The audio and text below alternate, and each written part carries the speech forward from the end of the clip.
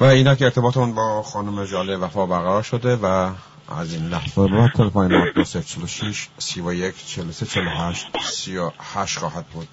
علیرغم این که میدونیم خانم ژاله وفا حالا خوشی ندارن، اما زحمت کشیدن و ما بهشون زحمت دادیم، دعوت ما را پذیرا شدند و از اونجایی که مسئله مهم انتخابات و انتصابات نظام در پیش است ترجیح دادیم که این برنامه را نیز به این مسئله تعلق بدیم. خانم وفا، با سلام و درود فراوان خدمتتون و سپاس داریم که دعوت ما را پذیرا شدید و به رادیو عصر جدید خوش اومدید. سلام عرض میکنم من هم خدمت شنوندگان محترم رادیو عصر جدید و همچنین شما جناب آقای جوادزاده و در خدمت هستم. بفرمایید. خانم وفا، ما در فیسبوک و در گروه‌های مختلف سیاسی اعلام کردیم که گفتگوی ما با شما پیرامون انتخابات و انتصابات خواهد بود. و نقش اپوزیسیون مستقل در این بره از زمان. بله. سالهای خواستم با شما مطرح کنم که اهم و مهم را اون را با ما و با شنوندگان در میان بذارید و راه حل‌های خودتون به ما در میان بذارید. سال اول اینه که خلافان 2 اسفند انتخابات نظام یا انتصابات نظام حاکم است. به نظر شما ولایت فقیه واقعاً به رأی مردم نیاز دارد یا اصلا اونها را میدونیم که ولایت فقیه به مردم اصلا احتیاج ندارد، ولی چرا در این بره از زمان همچنین آقای خامنه‌ای اومدن گفتند که اگر من از دوست ندارید از من خوشتون نیاد بیایید به خاطر ایران رأی بدهید. نظر شما در این رابطه چیه؟ بله، عرض کنم این نظام به رأی مردم نیاز نداره، چون برای مردم محلی از اعراب قائل نیست. میدونیم که در تصمیم گیری های اساسی یک تنه مسئول تمام برنامه‌ریزی های سیاسی، اقتصادی، فرهنگی ایرانه. گویا که 80 میلیون مردم هیچ کارن.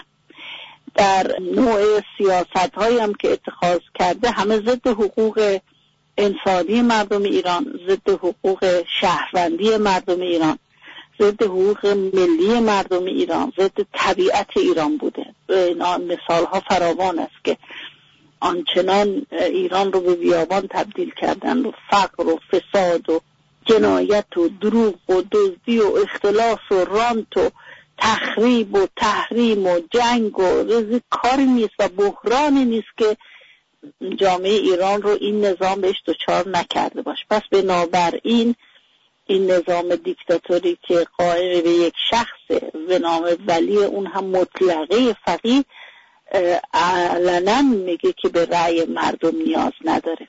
اما به چی نیاز داره؟ به نمایش جهانی این که من مشروعیت نداشتم رو، چون نداره دیگه، از مردمی که این همه باش مخالفند و این همه بر ضدشون عمل کرده چگونه میتونه بگه جهانیان من مشروعیت از شما دارم؟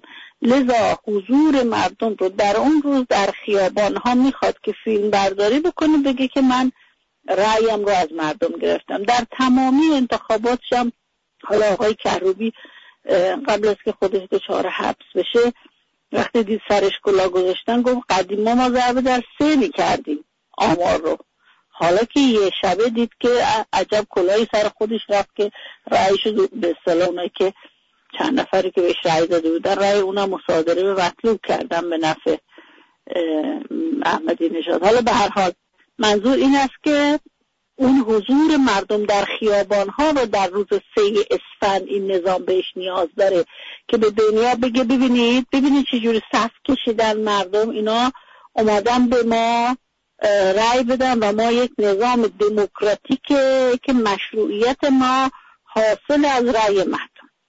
خب خود مردم ایران میدونن دروغه، بس بنابراین باید اون روز خیابان‌ها رو خلوت بگذارن اگر میخوان این سوء استفاده رو این نظام ازش نکنه. آقای خامنه‌ای به صراحت قبلا که معتقد نبود مردم ایران دوستش ندارد، حالا معتقده حتی اگه اونایی هستن حالا یه دفعه چماق ایران رو، همون ایرانی که به آب و آتش کشیده و بیابانش کرده و تخریبش کرده، حالا یه دفعه میگه اگه ایران رو دوست دارید، خب کسی که ایران رو دوست داره که نمیاد به شما رأی بده، به این نفری که ایران رو تخریب میکنه بیاید نظامی که تمامی برنامه ریزیاش در تخریب ایرانه نمیاد. رأی ارق ملی، مهر به وطن ایجاب میکنه که یک نظام حقوقمند مردم سالار مستقل آزادی برپا باشه، نه یک دیکتاتوری متکی به فردی که بر جان و مال و ناموس مردم حاکمه. پس بنابراین ایشون یه صحبت دیگه هم کرد آقای خامنه ای. ایشون گفت که اگر یه عده دوست دارن مردم 90%شون تو خیابونا نرن، اگر اینجوری بشه خطرناکه. وای به حال ما اگر مردم 90%شون به خیابون نرن، اون موقع خیلی بد میشه. خب باید حالا این کارو بکنیم که براش بد بشه. باید مردم مواظب باشن و در اون روز در خانه ها بمانن، یک نهی بزرگ به این نظام بدن. منتها این مثلا تحریم انتخابات به نرفتن و رأی دادن خلاصه نمیشه. تحریم باید فعال باشه. فعال بودن هم ویژگی های خاص خودشو داره. حالا اگر فرصت شد در این زمینه هم صحبت میکنیم. اما حرف من این است که مردم شما میدونید که این نظام به نمایش صفای شما نیاز داره. هیچگاه بر اساس نظر شما عمل نکرده. تو این سایت به اصطلاح دنیای مجازی تو تلگرام و غیره فیلم هایی میبینیم، حالا به شوخی یا به جدی یا هر چیزی. مثلا از یه نفر میپرسن کجا داری میری؟ میگه میخوام برم ثبت نام بکنم برای نمایندگی. میگن خب بریم اونجا چیکار کنیم تو مجلس؟ میگه برم دزدی کنم. یعنی اینقدر از هر من از شمس شده که مجلس محل دزدی و راندخاری به نفع خوده که علنا مردم میگن ما برای چی بریم به یه مش دزد رای بدیم که ایران ما رو اتفاقا از ما دزدیدن، آینده ما رو از ما دزدیدن، منزلت ما رو از ما دزدیدن. چرا باید رفت اینها رای داد؟ پس بنابراین باید دقت کرد. حالا یه عده به فرم‌های مختلف، به شکل‌های مختلف این نظام سعی میکنه مردم رو تحت تاثیر قرار بده. یکی تهدید میکنه، میگه که اگر کسی رأی نمیده دشمن ایرانه. یکیشون دون علامه میگه که وارد جهنم میشه. برای به خیال میکنه مثلا یه عده مؤمنی هستن میترسن از رفتن به جهنم، بیان به اینا رأی بدن. یه عدهشون تطمیع میکنه.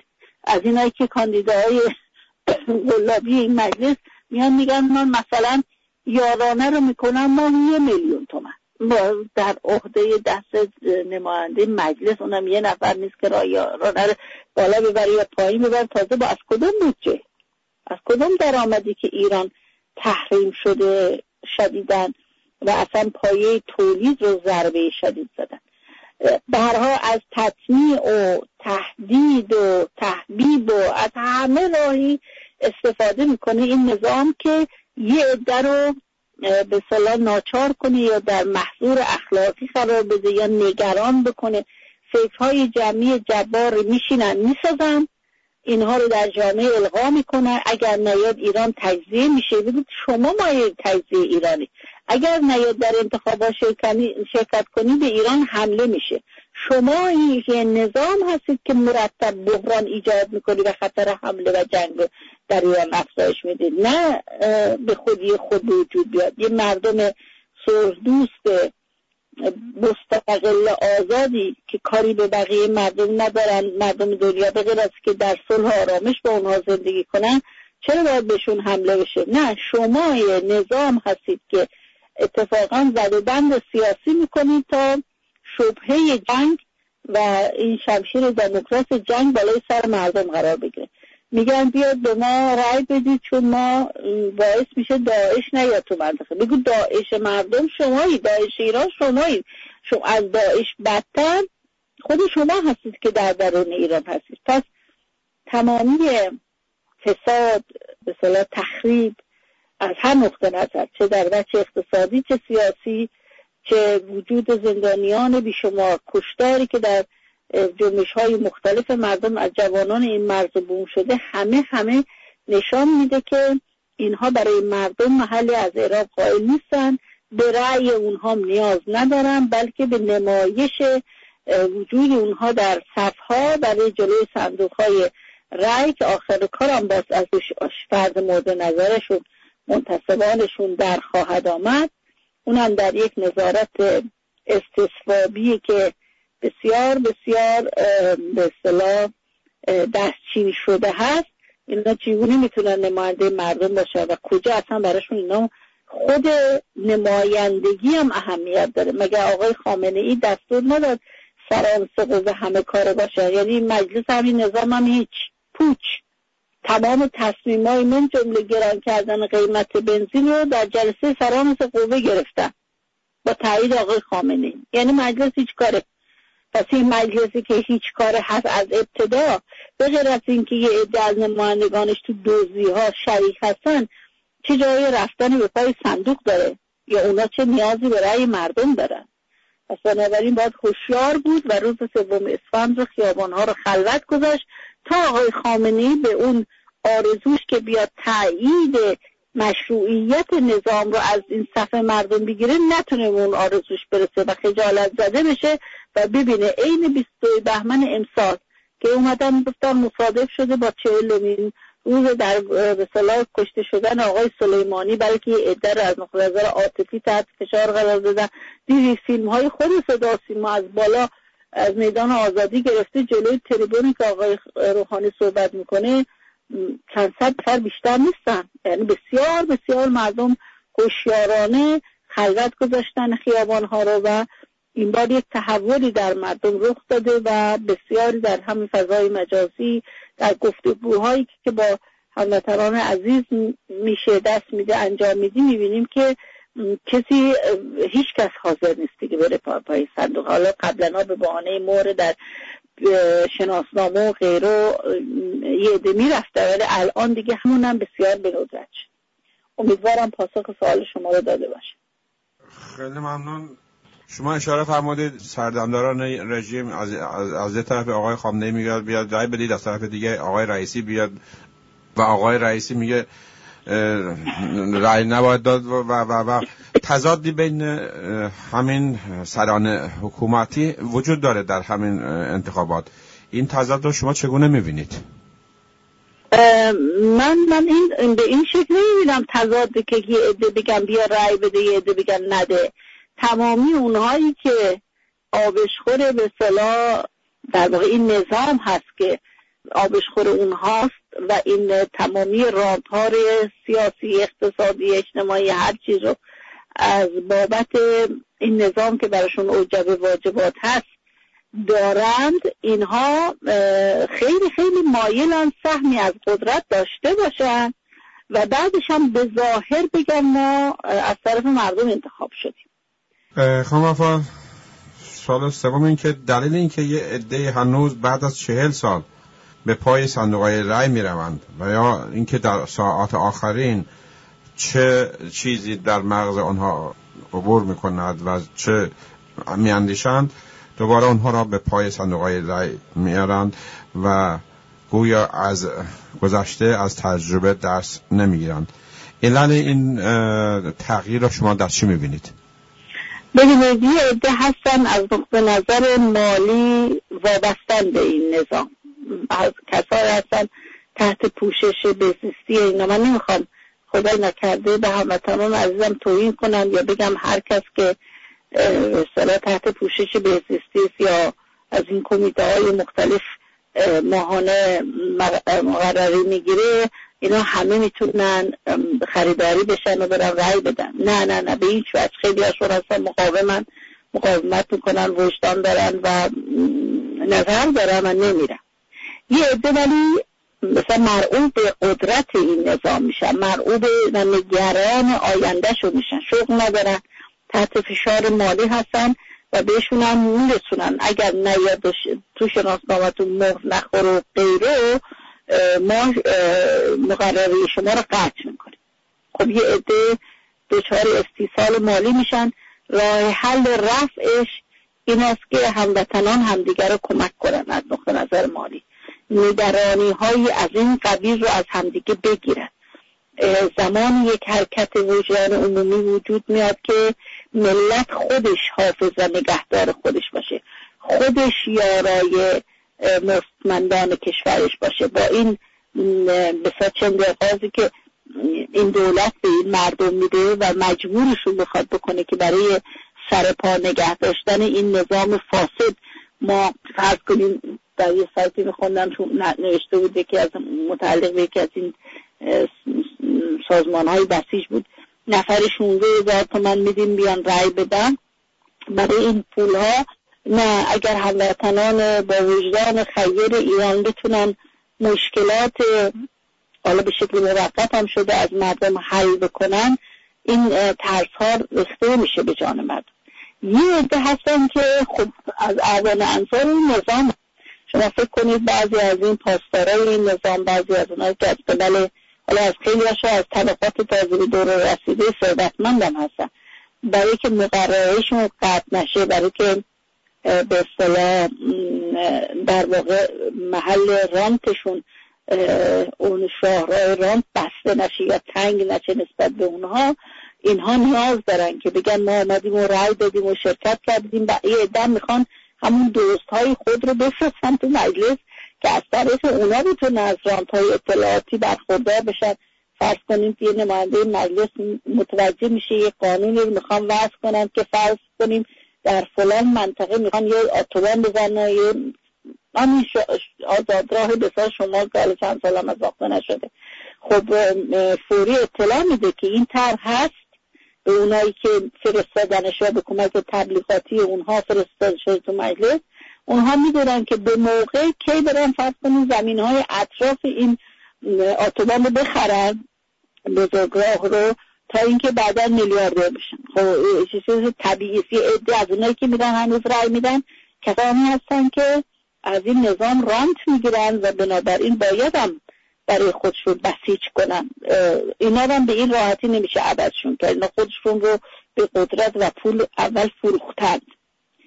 یه عده هستن، اما همونجور که در قسمت اول پاسخ به سوال اول شما عرض کردم خدمت شنوندگان محترم، این است که ترس به جون اینها ریخته میشه. این نظام هنوز انواع اقسام حقوقها رو از این عبای آخوندی آقای خامنه‌ای در میارن، اینا جلسات میذارن، میسنجن، سنجش میکنن، ترسایی که میتونه یه عده رو وادار بکنه به در شرکت در این به اصطلاح حوزه‌های رایگیری چیه. همین مسئله مثل این که ایران دچار داعش میشه، ایران ویران میشه، بهش حمله میشه، اینا القاءاتی است که در اکثر رسانه‌های جمعی هم در دست این نظام مرتب این تبلیغات رو میکنن.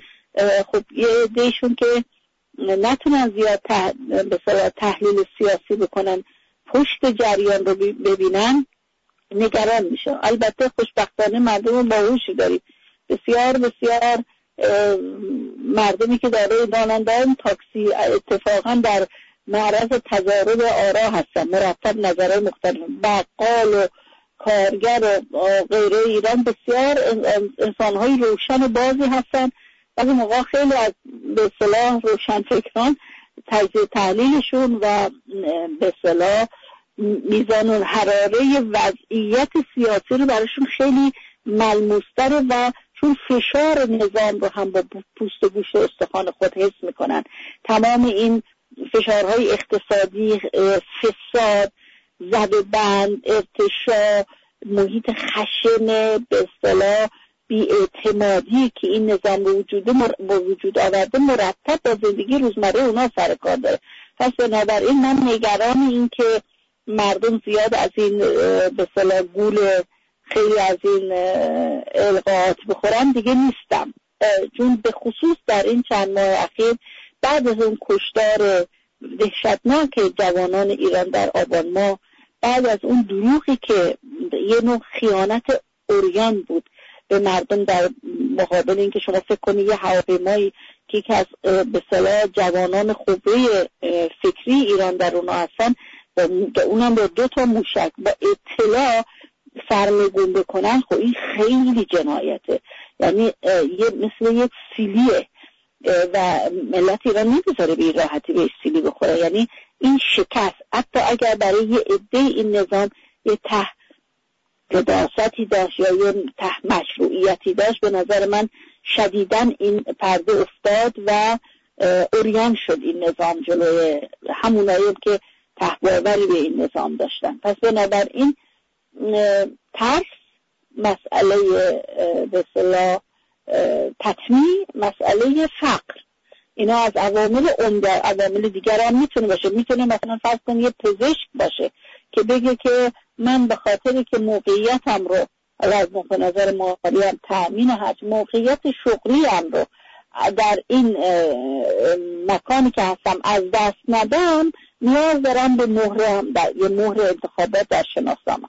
خب این آدم فرق نمیکنه از این نظام و از مردم ایران بهره برده، نفعش برده، مدرسه‌اش رفته، دانشگاهش رفته، الان میاد برای به اصطلاح رأی میده به یک نظامی که کمر همت در تخریب وطنش بسته. خب فرق نمیکنه شما در هر نظامی باشن، این تیپ آدم‌ها به شکل به دنبال منافع خودشونن. امیدوارم که این تیپ آدم‌ها بسیار کم باشه که آفت در هر دوره‌ای هستن، آدم‌هایی که خود محورن و منافع خود رو به هر حال میخوان. که یه عده هستن کار اساسی روشنگری است، کار اساسی همونه که به مردم نشون بدیم که دیکتاتوری که این نظام داره، فسادی که این نظام داره، از سطح داعش برای ایران مهلک‌تر، بدتر و جوانان ایران در ایران با عمر این نظام هر یک روز که ادامه پیدا بکنه آینده ندارن. بی آیندن واقعیت هم لازم نیست توضیح بدیم، واقعیت رو خود مردم ایران حس میکنن، شبانه روز حس میکنن که زندگیشون چگونه متاسفانه سقوط آزاد به طرف زیر خط فقر پیدا کرده. از آمار خود این نظامی که میگه 60% مردم ایران زیر خط فقر هستن، خب این دیگه مردم تحمل همچین نظامی نداره. پس بنابراین برای همون عده هم که ممکنه گول القاءات و طرح‌هایی که نکنه ایران دچار حمله نظامی بشه، نکنه ایران به اصطلاح داعش بهش حمله بکنه، کار اونهای جوانان، دانشجویان، فرهیختگان، اساتید دانشگاه، کارگران هوشیار بیدار، معلمان هست که این طرح‌ها رو باش مبارزه کنن، بشکنن و برای همدیگه قوت قلبی بدن که نه، ما اگر رأی ندیم حفظ به اصطلاح حاکمیت خود رو کردیم، حاکمیت قصد شده خود رو از این نظام پس میگیریم و رأی ما موقعی ارزش داره و وسیله است که در خدمت حاکمیت ملی ما باشه. و وقتی یک نظام اومده قصد کرده حاکمیت ملی من رو، رأی دادن به اون رأی دادن به قاصد حاکمیت ملی است. اگر اینها رو توضیح بدن برای هموطنان و یک نهضت علمی، یک نهضت به اصطلاح اطلاعاتی در ایران رخ بده، حتی همین در چند روز مانده اینها رو بحث‌های درون خانواده، درون ادارات، بین محفل‌های مختلف رخ بده و همدیگر رو قانع بکنن که چرا ما باید ارزش خود رو و ارزش قلم و رأی خود رو حفظ بکنیم برای اینکه حاکمیتی حقوقمند پیدا بکنیم، بسیار میتونه کارا باشه. بله، شما اشاره کردین به نخبه ها رو تو با مشخص زدم. من در فیسبوک در همان زمان نوشتم تاریخ خواهد نوشت که نخبه ها را پخمه ها زدند. و اما شما در سال اولی ما اشاره کرده بودید به تحریم فعال. بله. تحریم فعال چیست؟ یا عدم شرکت در انتخابات، آیا به معنی عدم شرکت در انتخابات هست؟ و از چه رو شما میگید تحریم فعال؟ بله متوجه شدم. اینا برای شنوندگانمان و همچنین برای مردم توضیح بیشتر بدین که بیشتر بفهمند یا متوجه بشن که منظور اپوزیسیون مستقل از تحریم فعال چی هست و بله با کمال. ببینید خیلی موقع ها سالیان سال وقتی که طرفداران خط استقلال آزادی میگفتن که باید این نظام رو تحریم کرد، در انتخابات غیر دموکراتیک و غیر آزاد استثبابیش شرکت نکرد، این به خصوص اصلاح طلبان این نظام این استدلال می آوردن که مردم اینها شما رو به انفعال میخونن، ماندن در به اصطلاح خونه که نشد تحریم، شما رو میگن منفعل باشید، رأی شما اهمیت داره، میخوان شما در اداره امور کشور شرکت نداشته باشید. اکنون که دیگه خوشبختانه معلوم شده که مردم رو اینها به هیچ وجه در امور خود مشارکت نمیدن، این نوع استدلال‌ها دیگه رنگ باخته. اما ما همواره میگفتیم که تحریم یک عمل بسیار فعاله. از عدم مشروعیت دادن به این نظام شروع میشه، از عدم قبول حاکمیت یک مقام فوق با اختیارات ما فوق قانون شروع میشه، در خلوت گذاشتن خیابان‌ها در روز انتصابات این نظام و پشت کردن این نظام حرکت اولین و آغازی میشه. بلکه این تحریم فعاله به این معنی که هر انسانی از خود میپرسه وقتی من میگم این نظام رو نمیخوام، نمیشه که در نمیخوامش بمونم، من باید براش بدیل و جانشینی معرفی کنم. هر انسانی وقتی عملی رو میگه این کار رو نمیکنم، باید یک کار دیگه ایجاش بکنه. انسان که خنثی که نیست. این تحریم از این نقطه نظر فعاله که این رو به ذهن مردم ایران میاره که ویژگی‌های نظام جانشین برای ولایت فقیه، وقتی این میگن شما شایسته نیستید که من پای صندوق برم و اسم خود رو به صلاح قلم خود رو بذارم برای اینکه به اسم شما رأی بدم، پس چی شایسته هست برای من؟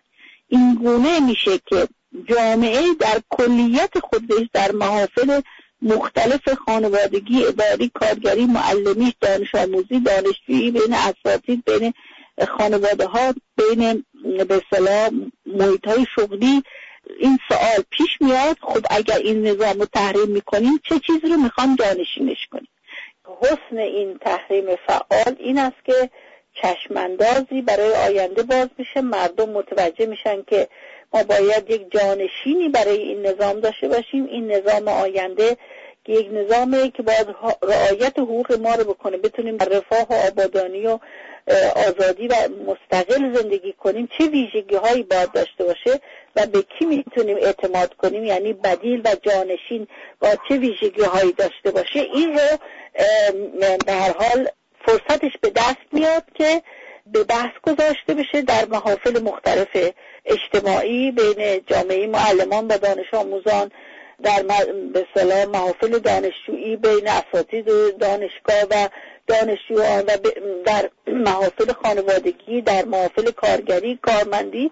همه اینها میتونه این به اصطلاح در شمردن ویژگی های نظام آینده که باید جانشین این نظام بشه و همچنین ویژگی های بدیل مشخص بشه. بعد توضیح عرض کردم که ما به عنوان یک گروه سیاسی احساس وظیفه کردیم کتاب قانون اساسی بر پایه حقوق پنجگانه رو شامل 470 خورده بند و اصل که بر مبنای حقوق تنظیم شده، که 200 خورده بند اون مختص حقوق به اصطلاح انسان هست به عنوان حقوق ذاتی انسان، حقوق شهروندی، حقوق ملی، حقوق طبیعت و همچنین حقوق جامعه ملی ایران به عنوان عضوی از جامعه جهانی.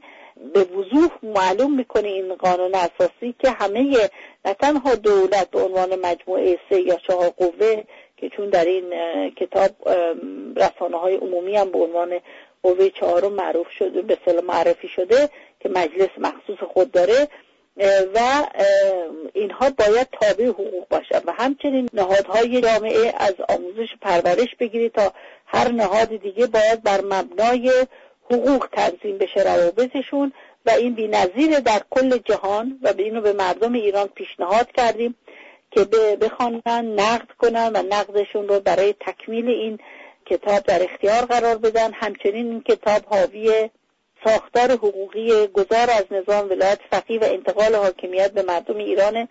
سنجیدیم این که در این دوره گذار که باید کوتاه هم باشه چه تمهیدات حقوقی باید سنجید تا بشه در آرامش، در این حال در آزادی و استقلال و حقوقمندی این دوره گذار رو که بسیار هم با پر اهمیت و اغلب انحرافات از اشکالات در این دوران رخ میده از اون گذر کرد و همچنین در پایان هم برنامه عملی ارائه دادیم که چگونه میشه یک اقتصاد تولید محور در آینده ایران درست کرد، چگونه باید در بعد سیاسی، اجتماعی، فرهنگی، اقتصادی عمل کرد برای ایجاد یک مردم سالاری بر پایه حقوق. و بنابراین ما به سهم خودمون وظیفه خود رو انجام دادیم، این رو در اختیار مردم قرار دادیم. در سایت انقلاب اسلامی در هجرت، در سایت آقای بنی صدر، در سایت مجامع اسلامی ایرانیان این کتاب وجود داره، میتونن دانلود کنن، پیاده کنن. خوشحال میشیم که این کتاب رو نقد کنن، نقدش رو در اختیار ما قرار بدن برای تکمیل اون و مهمتر از همین که بخوانن. چرا؟ به خاطری که صرف حتی مطالعهش باعث میشه که یک چشمانداز پیدا بکنن که بعد از این نظام رو تحریم میکنیم، نمیخوایم، برای که یک نظامی با ویژگی های دیگر میخوان. حتی برای کسانی که بسیارم شکاک هستن در حد معرفی این که ما به عنوان یک گروه سیاسی چه نظامی رو حقوقمند میدونیم، این رو ارائه دادیم. متاسفانه خیلی خیلی متاسفم که بگم بسیاری از گروه های اپوزیسیون این احساس مسئولیت رو نکردن و چیزی در توشه ندارند به اصطلاح ارائه بدن به مردم و بگن که ما این حاصل کارمونه. این در ابهام میگذره. ابهام خیلی خطرناکه، چون وعده وعید زبانی بسیار میشه داد. وقتی مکتوبش کردی و در اختیار مردم قرار دادی دیگه نمیتونی بزنی زیرش. میگن این قول شما بوده و حالا مثلا فرض کنید نمیتونی زیرش بزنی. ولی نه، بعضی از گروه‌های سیاسی متاسفانه حالا حاصل ندانم کاریشونه یا حاصل قدرت مداریشونه که در ابهام صحبت میکنن یا حاصل کمکاریشونه که در این زمینه ها کار نمی کنن. امیدوارم که به این صرافت بیفتن که آینده ایران یک جامعه حقوقمند، حقوند، مستقل، آزاد، نیازمند تضارب آراست، نیازمند بیشمار پیشنهادات تا بتونن همه رو مردم مطالعه کنن، بهترین رو انتخاب کنن. اصلا خرسند نیستیم که خط ما هست که تنها این قانون اساسی بر اساس حقوق پنجگانه رو ارائه داده. ای کاش همه نیروهای سیاسی این کار رو میکردن، این رو وظیفه خود میدانستن.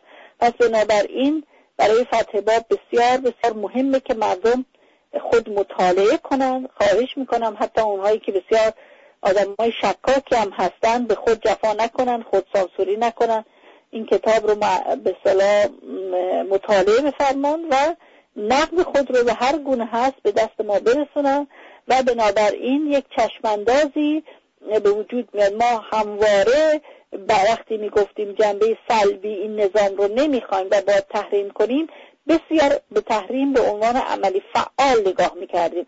بنابراین در پی تمهید سنجیدن برای جانشینی این نظام و برای معرفی یک بدیلی که به اصطلاح وفادار باشه به اصولش، با بیگانه زد و بند نداشته باشه، خواهان حمله بیگانه به کشور نشده باشه، برای مسائل داخلی کشور دست دراز نکرده باشه، گذشته به اصطلاح حال آینده پاک مالی داشته باشه، اینها را سعی کردیم ارائه بدیم، به مردم خود دروغ نگیم، جفا نکنیم و در آنچه که به مردم ارائه میدیم خود الگوی عملیش باشیم. امیدواریم که مورد وثوق مردم قرار بگیره، مورد پسند مردم قرار بگیره و همونجور که گفتم ما رو از این موهبت محروم نکنن که نقد این کتاب رو به دست ما برسونن و چشماندازهای خود رو از آینده ایران، یک آینده حقوقمند، حقوند، مستقل، آزاد و آباد با رفاه برای مردم ایران،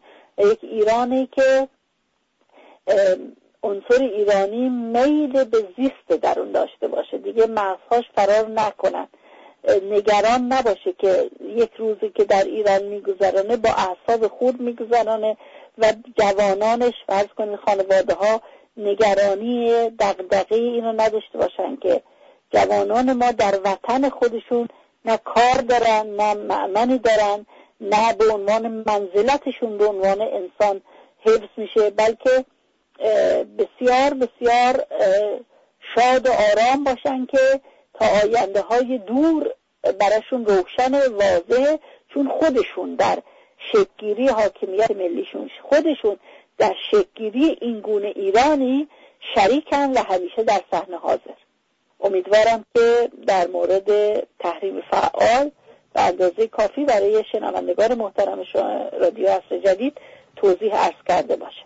خیلی ممنون، با سپاس از شما و با این توضیحات و با این ویژگی‌هایی که در رابطه با تحریم فعال فرمودید. امیدوارم که ملت ایران روز 2 اسفند که هفته آینده خواهد بود، آرزوی ما این است که این تحریم فعال به اعتراضات سراسری و به جنبش همگانه در همون روز بیانجامه. انشالله. بله. حداقلش این است که در خانه‌ها بمونند و به همدیگه سر بزنند، یه سله ارحامی بکنند که ثوابش بیشتر از رأی دادن به این کل نظام حاکم است. بله. خیلی ممنون. شب شما و شنوندگان محترم بخیر. خیلی ممنون، با سپاس فراوان از شما و از اینکه دوبار هم قطع شد از شما و از شنوندگان عذر می‌خوایم. خواهش میکنم. خدا نگهدار. خدا نگهدار.